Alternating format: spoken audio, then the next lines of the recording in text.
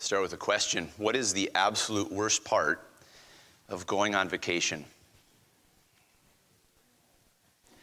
Coming home. That's the worst part. Admit it. You've been there. Just a couple months ago, Tabitha and I went on our 10th anniversary trip. And we found her family members. We had a divide and conquer strategy where her family members in Ann Arbor watched all 5 of our kids. They just split them up. So Tabitha and I took a week, we got a week to go on a trip. And it was just, no kids waking you up in the morning, no kids asking where breakfast was. I mean, it was just heavenly. And then I am coming back on the airplane and I check how many unread emails I have from work. And I can't remember exactly, but I'm pretty sure it was over 400. It's like, well, this is great. And so trying to process through those, it took me, I can't even remember how long to even just process through them, much less get back to them. And then, of course, we finally ultimately get back to Ann Arbor, and we've got 5 children again. And, of course, we love our children, but you know what I mean.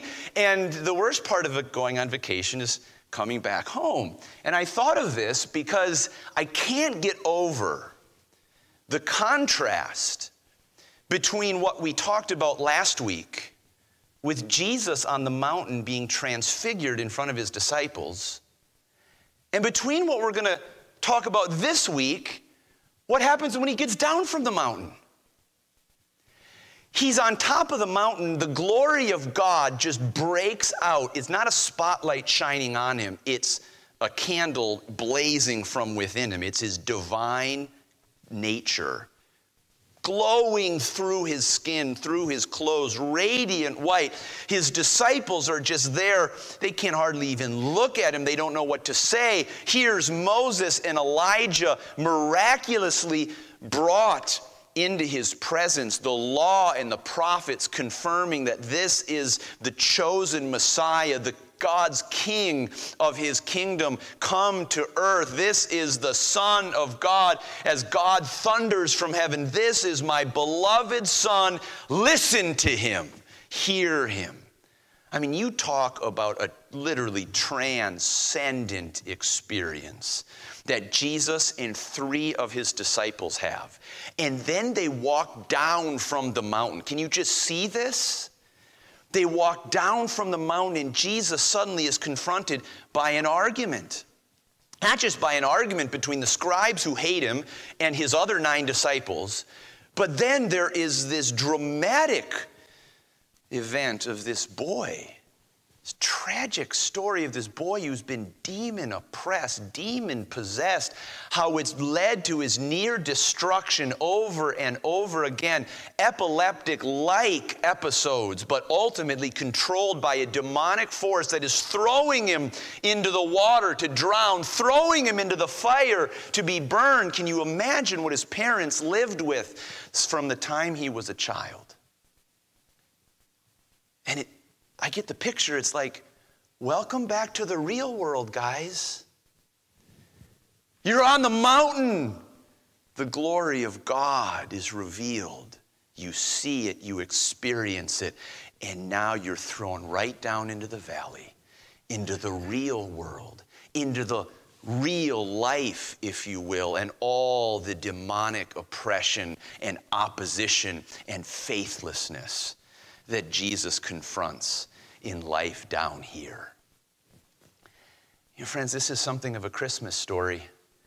As I said last week, these passages are kind of Christmas stories, even if they have nothing to do with the birth of Christ, because ultimately the picture of this story is Jesus coming down from his glory to deal with, can I say it, the real world? The world that we've messed up, the brokenness that is a part of life where Satan has power. The spirit, as Ephesians 2 says, the spirit, the demonic spirit that works in the children of disobedience. The pain and brokenness of relationships that have been severed, the pain and loss of these parents who look at their child tormented and afflicted like this and grieve over it undoubtedly every day. Real world stuff, real life stuff. That's what Christmas is all about. Jesus, who came down from the mountain of his glory to get his hands dirty in all of our stuff, in all of our pain and grief and sin. But ultimately, this isn't just a Christmas story, because there's a lesson in it that comes back over and over. It comes back when Jesus looks at his disciples and says, "You faithless generation." The problem here is a lack of faith. Then when the man looks at him as this grieving father, this heartbroken father, and says, "Lord, if you can do anything, have compassion on us." And Jesus says, "You got the if in the wrong place, buddy. It's not if I can. It's if you can believe. Because all things are possible to him that believes." And then when Jesus confronts his disciples and they say, "How come we couldn't cast him out? How come we couldn't have this power?" He said, "This kind comes forth by nothing except the prayer and fasting that builds your faith for exactly this kind of moment." Friends, this is about faith. And my point tonight, or this morning, is simply this. If you want to live in the real world of brokenness and loss that we recognize even at this Christmas season, you're going to have to know what faith is. And your faith is going to have to be built to walk and to live and to make a difference in the real world below. The title of the message this morning is Faith for Life Below. Faith for life below. Faith, if you will excuse the expression, for the real world and all of its tragedy and crises and loss. The first thing we're going to look at in this passage is what I'm going to call the crisis. The crisis, because there are multiple crises that are going on here. There's the crisis of suffering. Notice with me here, let's start in verse 14 and just begin working our way through these verses together and trying to understand them together. And then once we understand them, drawing the applications that I think the Spirit of God would want us to draw this morning. First of all, the suffering. Notice here in this crisis of suffering in verse 14, "And when he came to his disciples, he saw a great multitude about them, and the scribes questioning with them." The idea here is arguing. So the scribes were the ones who were the interpreters of the Mosaic law, of the Old Testament. And they couldn't see Jesus as the Messiah prophesied in the Old Testament. Their eyes were just blinded to it. They were clouded to it. They couldn't see. And so they opposed him. They stood resolutely against him. And so it's not a surprise that they were bickering. But now they're bickering with the 9 disciples of Jesus that were left behind. The 9 other than Peter and James and John. Now, verse 15 says, "And straightway," or immediately, again, one of Mark's favorite words, "immediately all the people, when they beheld him, when they saw him, were greatly amazed, and running to him, saluted him." They greeted him. So can you picture this? There's this group, Jesus' 9 disciples and the scribes, and they're arguing. And the people are crowding around them, listening in, overhearing this argument. They're just curious by the scene that's going on. And suddenly they look, and here comes Jesus. And he's coming with his 3 disciples. And can you just imagine the whole gravity of the crowd? Whoosh! As they move over. They run up to Jesus. They greet him. And notice what Jesus says. Jesus asks the scribes, "What question you with him? What are you arguing about?" Well, the scribes don't answer at this point. And the disciples don't answer at this point. Who answers? Verse 17, "And one of the multitude answered," one of the group, and said, "Master, I have brought unto thee my son, which has a dumb spirit." Now, we got to understand what this is. Dumb means mute. It doesn't mean intellectual capability. Here, the idea is of mute. You're not able to speak. And by a spirit, he means, as we'll see later, literally a demonic force, a demonic spirit. If you have any doubt about whether there are such things as demonic spirits, you might ask yourself, well, do I believe in God, who is a spirit? Well, I hope the answer is yes. Do I believe in angels, who are the ministers of God? Well, if the answer to that question is yes, then I don't see why, according not only to the plain teaching of Scripture, but just logic and reason, that if you believe in a God who is a spirit and angelic beings who are ministers of God as spirits, that you also would not equally recognize a demonic spirit, the opposing spirit. That there are those spirits, angels, if you will, demonic, fallen beings in this world, whose job is to oppose the work of God in this world and to oppose any progression in the life of God in the human being. This is absolutely something we see over and over again in Scripture. We've seen it over and over in this book of Mark, and we see it again here. A boy who tragically has a demonic oppression, a demonic spirit that renders him mute. Now notice here in verse 18, and wheresoever he, that is the demonic spirit, taketh him, the boy. This boy is controlled by this demonic spirit. He tears him. He dashes him. What is he saying? Notice, he foams. He gnashes with his teeth, and he pines away. The idea here is this word is drying. He's withering. It's absolutely having a destructive impact on his life. Now, some have noted that this sounds very much like an epileptic seizure. Someone who is falling on the ground and convulsing and having other issues like a grand mal seizure. And some skeptics or critics would say, well, this is just a description of a kind of an epileptic episode. No. Because notice what this father says again in verse 22. He says, often, it has cast him into the fire and into the waters to destroy him. This is not merely a problem of brain chemistry. It's not merely a medical condition.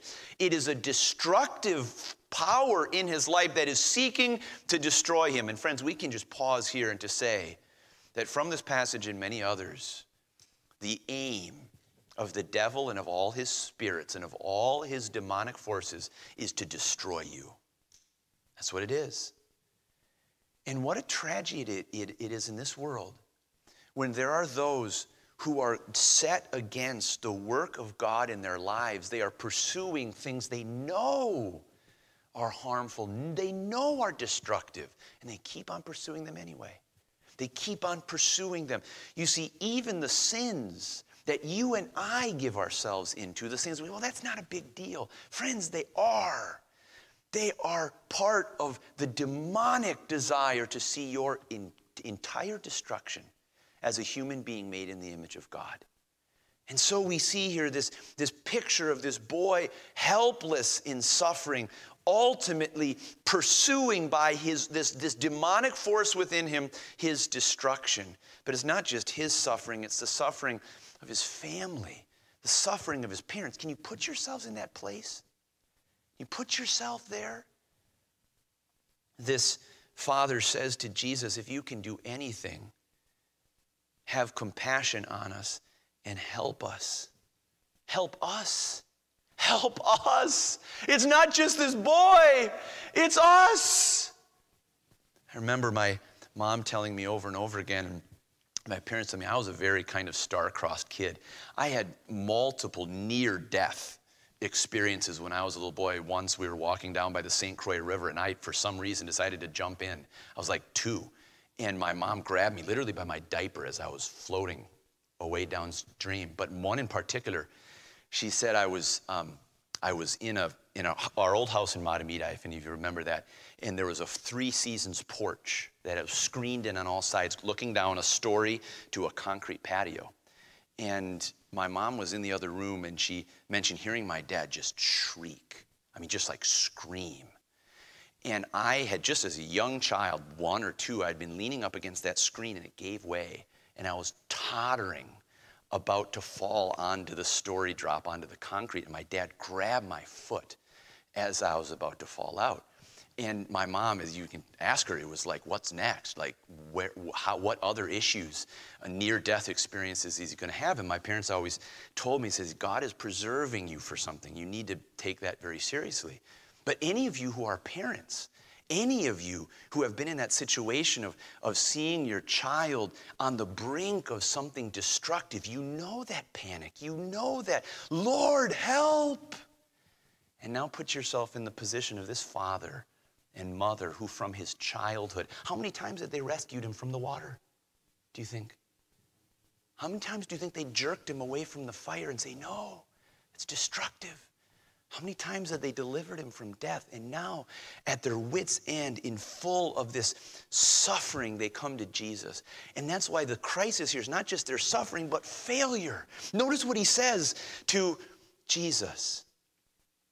And I spake, verse 18, to thy disciples that they should cast him out, and they could not.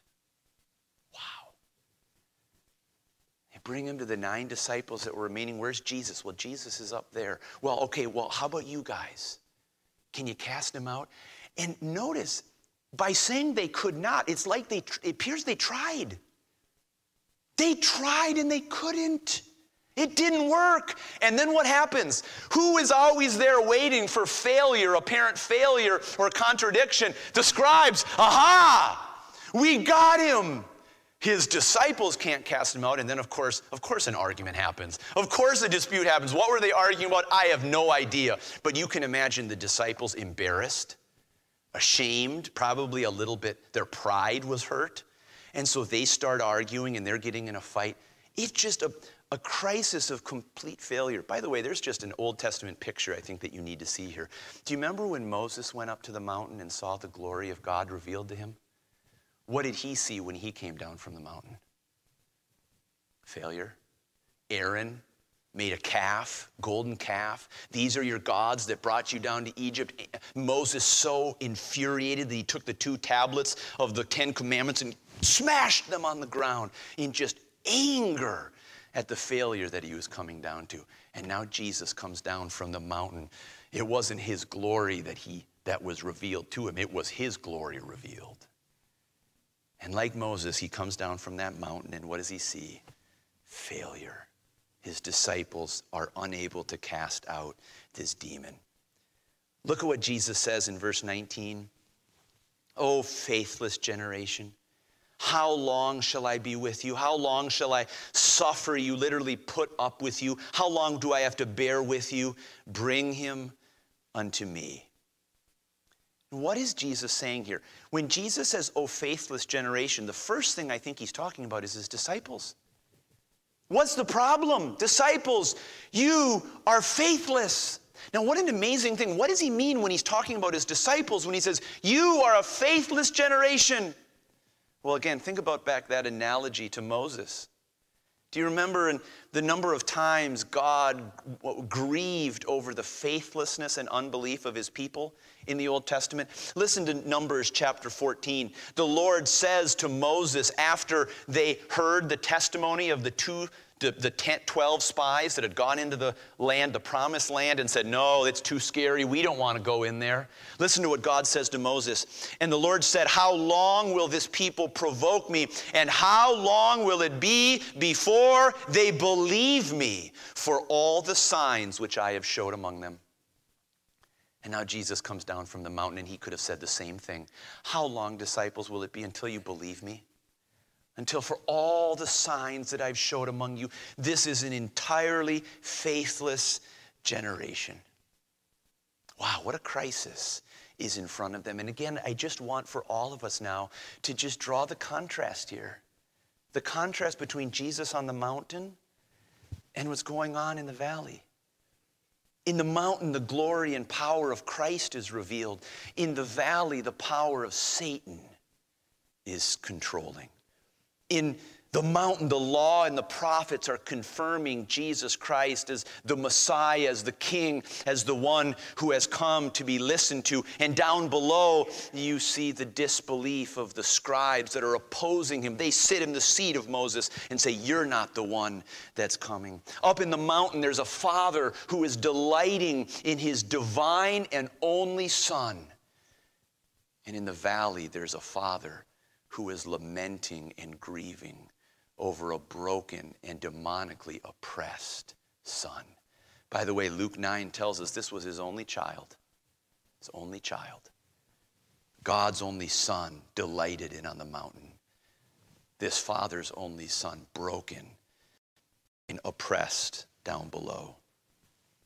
Up on the mountain, there are 3 disciples who are seeing the glory of God revealed, and they are speechless. They have no idea what to say, just lost in worship and wonder at what they see. And down in the valley, there are 9 disciples, utterly faithless, utterly unbelieving, and utterly powerless to make a difference in the world.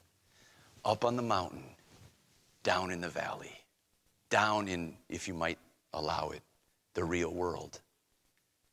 And Jesus is... This story of Christmas is he's coming down into our real world. He's coming down into our faithless generation. He's coming down into the places where the devil has power and where he is oppressing and seeking to destroy human beings who are made in the image of God. And too often he confronts unbelief rather than faith. This is a crisis ultimately of faith. But notice secondly here the condition of the cure. The crisis in the valley, which is a crisis of faith, the condition of the cure. Will you notice with me here? Jesus says, look first at verse 20. After Jesus says, bring him unto me. What a wonderful truth. You could preach a whole sermon on that. Spurgeon actually did. And they brought him unto him, and when he saw him, straightway, immediately the Spirit tore him, and he fell on the ground and wallowed, foaming. Again, an incident right in front of Jesus. And Jesus, asked his father, how long is it ago since this came unto him? And he said, of a child, we've been dealing with it since the time he was small. And oftentimes it has cast him into the fire, into the waters to destroy him. But look at this. But if you can do anything, have compassion on us and help us. Is there a more moving scene in Mark than this one? A dad who's been dealing with us and says, Jesus, I'm not doubting your compassion, but if you can do anything, please do it.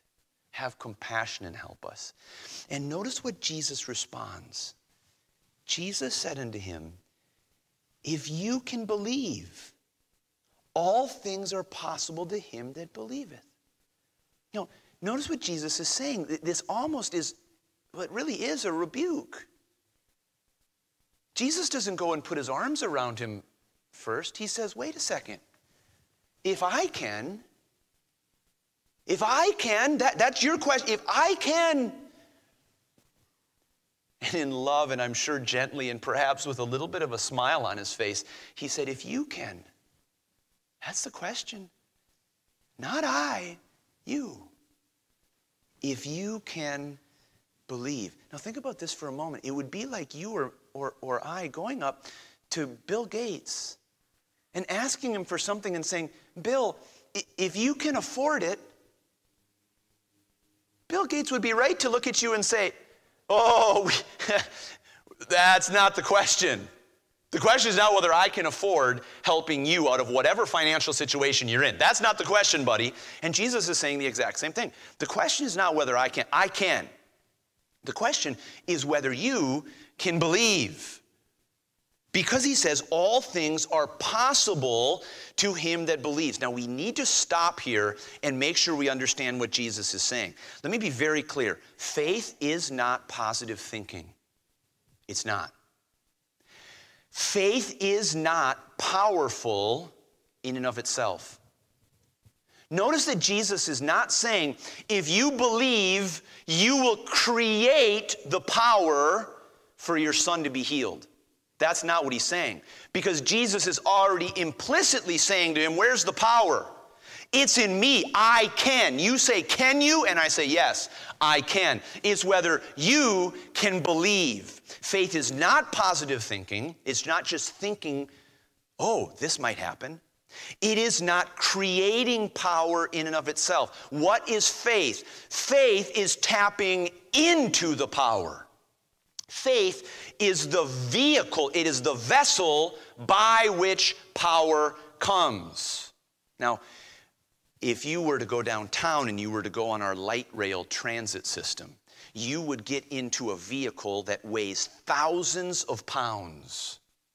And that vehicle in and of itself has no capability of movement, none. There is only one thing that can make that vehicle move effortlessly at speeds up to 30 or 40 miles an hour. What is it? It's the wire that runs directly over the light rail train system. But the problem is, if there's no connection between the wire and between the car, that car's not moving a bit. And you see on all those light rail systems, you see the arm that goes up from the vehicle, up from the car, to connect to the power source, to connect to the wire. And when it does, that vehicle moves effortlessly. The arm is faith. What Jesus is saying to him is, there's no problem in the power source. There's no problem in the wiring. There's no problem in the electrical current that is operating in this situation. The question is only whether you can believe to tap into it, to trust the power source, instead of trying to get behind that big 1,000-pound car and push it yourself. What is faith?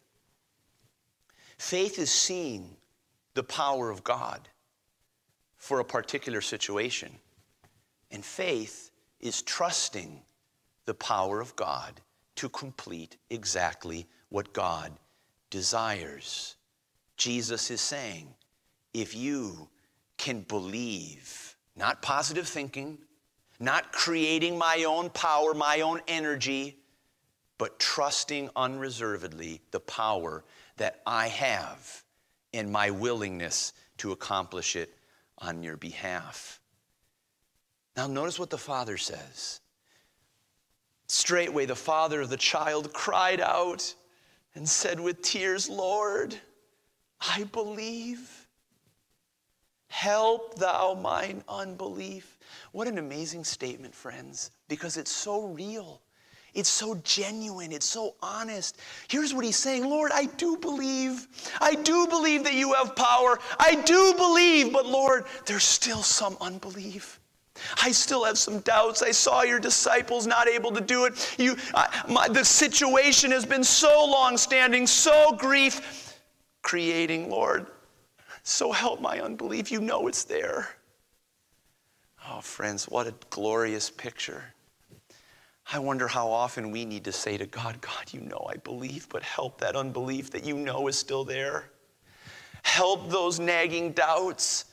Help those times where I give in to my own self-centered thinking, where I begin to be swayed by what I see around me. You see, what's the point here? The point here is that there was a Jesus on the mountain. The Jesus on the mountain was the one who was the creator of the universe.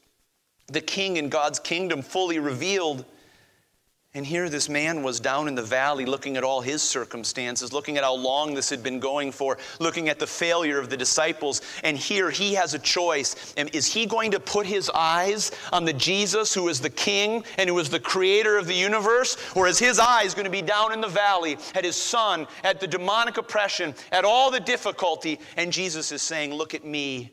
Look at me, I can and I will. Can you believe? You see, this wasn't powerful faith that this man had. It was faith that was maybe a little bit more like a grain of a mustard seed. But he was able to say, Lord, I believe, and help any part of me that doesn't. That was the faith that could move a mountain.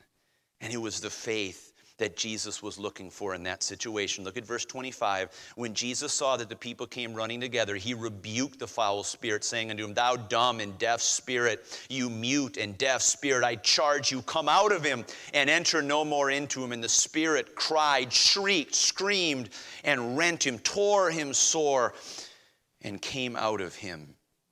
And he was as one dead, insomuch that many said, he is dead. But Jesus took him by the hand and lifted him up, and he arose. Complete healing. You see, friends, do you know the same thing is true on a level for all of us living down here in the valley, if you will, in the real world? Paul put it like this in 2 Corinthians chapter 5. He says, therefore we are always confident, trusting, knowing that while we are at home in the body, we are absent from the Lord. In other words, he's saying this. There's more to life than this human body. The real life, the real world, my eternal home is with him. It's to be present with the Lord Jesus Christ. And so therefore I'm confident. And then he says these famous words, for we walk by faith, not by sight. You see the picture? In this body, in this real world down here, I walk by sight, if you will. I look at my circumstances. I'm discouraged by my circumstances. I face crises, and they seem too big for me, and I'm tempted to be overwhelmed and unbelieving and faithless. But he says we walk by faith. We walk by the eternal reality, by the spiritual reality that we read of in the Word of God, that we trust as we see the Christ on the mountain who is the creator of the universe and the King of kings and the Lord of lords and the one who came on down to be incarnated among us and deal with our brokenness and deal with our difficulties. And Paul says we walk by faith, by what we see with the eye of faith. Not with what we see with the eye of human sight. Friends, do you want to live life down below in the real world with all of its crises and all of its discouragements and all of its challenges? You and I are going to need to learn to walk not by sight, by human sight, by what we see in our circumstances. We're going to have to learn how to walk by faith, knowing who Jesus is up on that mountain. Who he is in all the glory and power of Almighty God, with a compassionate heart and a powerful hand to deliver you and to make you look more like him. You see, that's what this story is all about. It's about how to live in a broken world. And it's not going to be walking by human sight. It's going to be walking by faith, by seeing what we cannot see. I've been going through with my children Hebrews chapter 11 together at our family devotion times. And just going through these Old Testament stories, and we've adopted a little bit of saying. I'll ask them, what is faith? And they say, faith is seeing what you can't see. Faith is seeing what you can't see. Yes. Faith is seeing what is real more than what is straight in front of you by your circumstances. There's a crisis in the valley. There's a condition of the cure. If you can believe, all things are possible to him that believes. And finally and quickly, there's a connection for our faith. Will you notice with me here, verse 28? And when he was come into the house, his disciples asked him privately, saying, why could not we cast him out?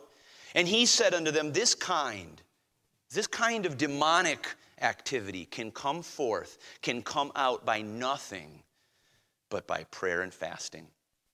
Now, this may seem very curious to us and very strange. Let's just make a connection here very briefly before we close. You could preach a whole sermon on this, and that's beyond our time today. But let's just say this. What did Jesus already say was his disciples' problem? Why couldn't they cast him out? A lack of faith. He said, "O faithless generation." So what he's saying is they couldn't do it by faith. And now he's connecting it to saying this could only have come by prayer and fasting. Now again, faith is not positive thinking. Faith is not creating power in and of yourselves. What is faith? Faith is tapping into the power source. And so what is he saying to them? Your faith, your lack of faith was caused by your lack of prayer. Your lack of fasting. What is he saying here? I think just briefly he's saying this. Number one, they should have been praying and they weren't. You know, friends, prayerlessness will always poorly equip us to live down here below. A lack of prayer will always hinder our ability to walk by faith.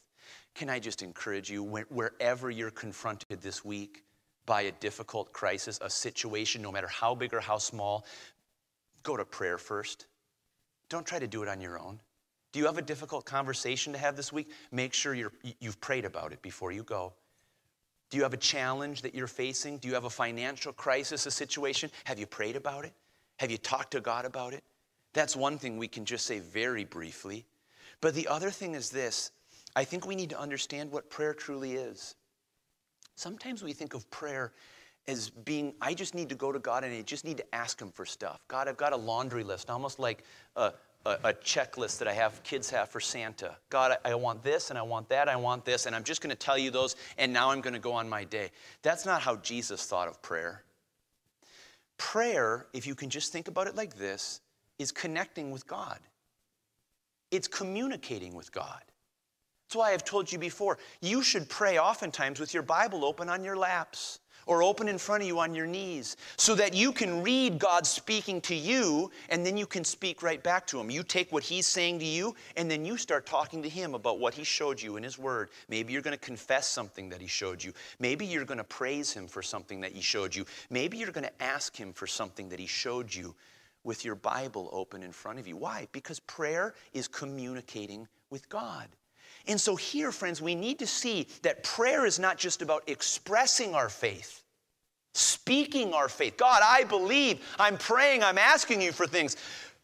Prayer is building faith because prayer is seeking the will of God for a particular situation. Oh, God, I don't know what to do. I don't know. I can't do this on my own, God. You got to help me. Show me what I should be doing right now. It seeks the will of God. Prayer helps us to see the will of God. It helps direct us to the Word of God to find the promises of God that we can stand in faith on and say, God, you promised, and so I trust you. I believe you. Prayer helps us to see the will of God. And then do you know what prayer does? It not only helps us to seek the will of God and see the will of God, prayer helps us to submit to the will of God. Do you remember Jesus in the Garden of Gethsemane?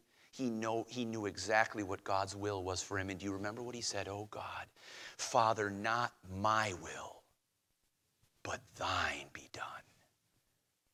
And how often does God build our faith by when we're on our knees or having a time of prayer before God, he shows us what he wants from us in a particular situation. And then we are confronted with, will I say, God, okay, it's your will, I'll do it. Do you know what that kind of prayer does? It builds your faith. It keeps you in connection with God. It keeps you in close communication with God. Can we just say it like this so you can make a difference in the world? So that you, by faith, can be the hands and feet of Jesus Christ in a broken world. You may never be called upon to cast a demon out of someone, friends, but that doesn't mean that you can't oppose the devil every single day wherever you see him at work. How are you going to do that? You're not going to do it walking by sight, by the circumstances of your own life that are going to confuse you and bring you into your own crises. No.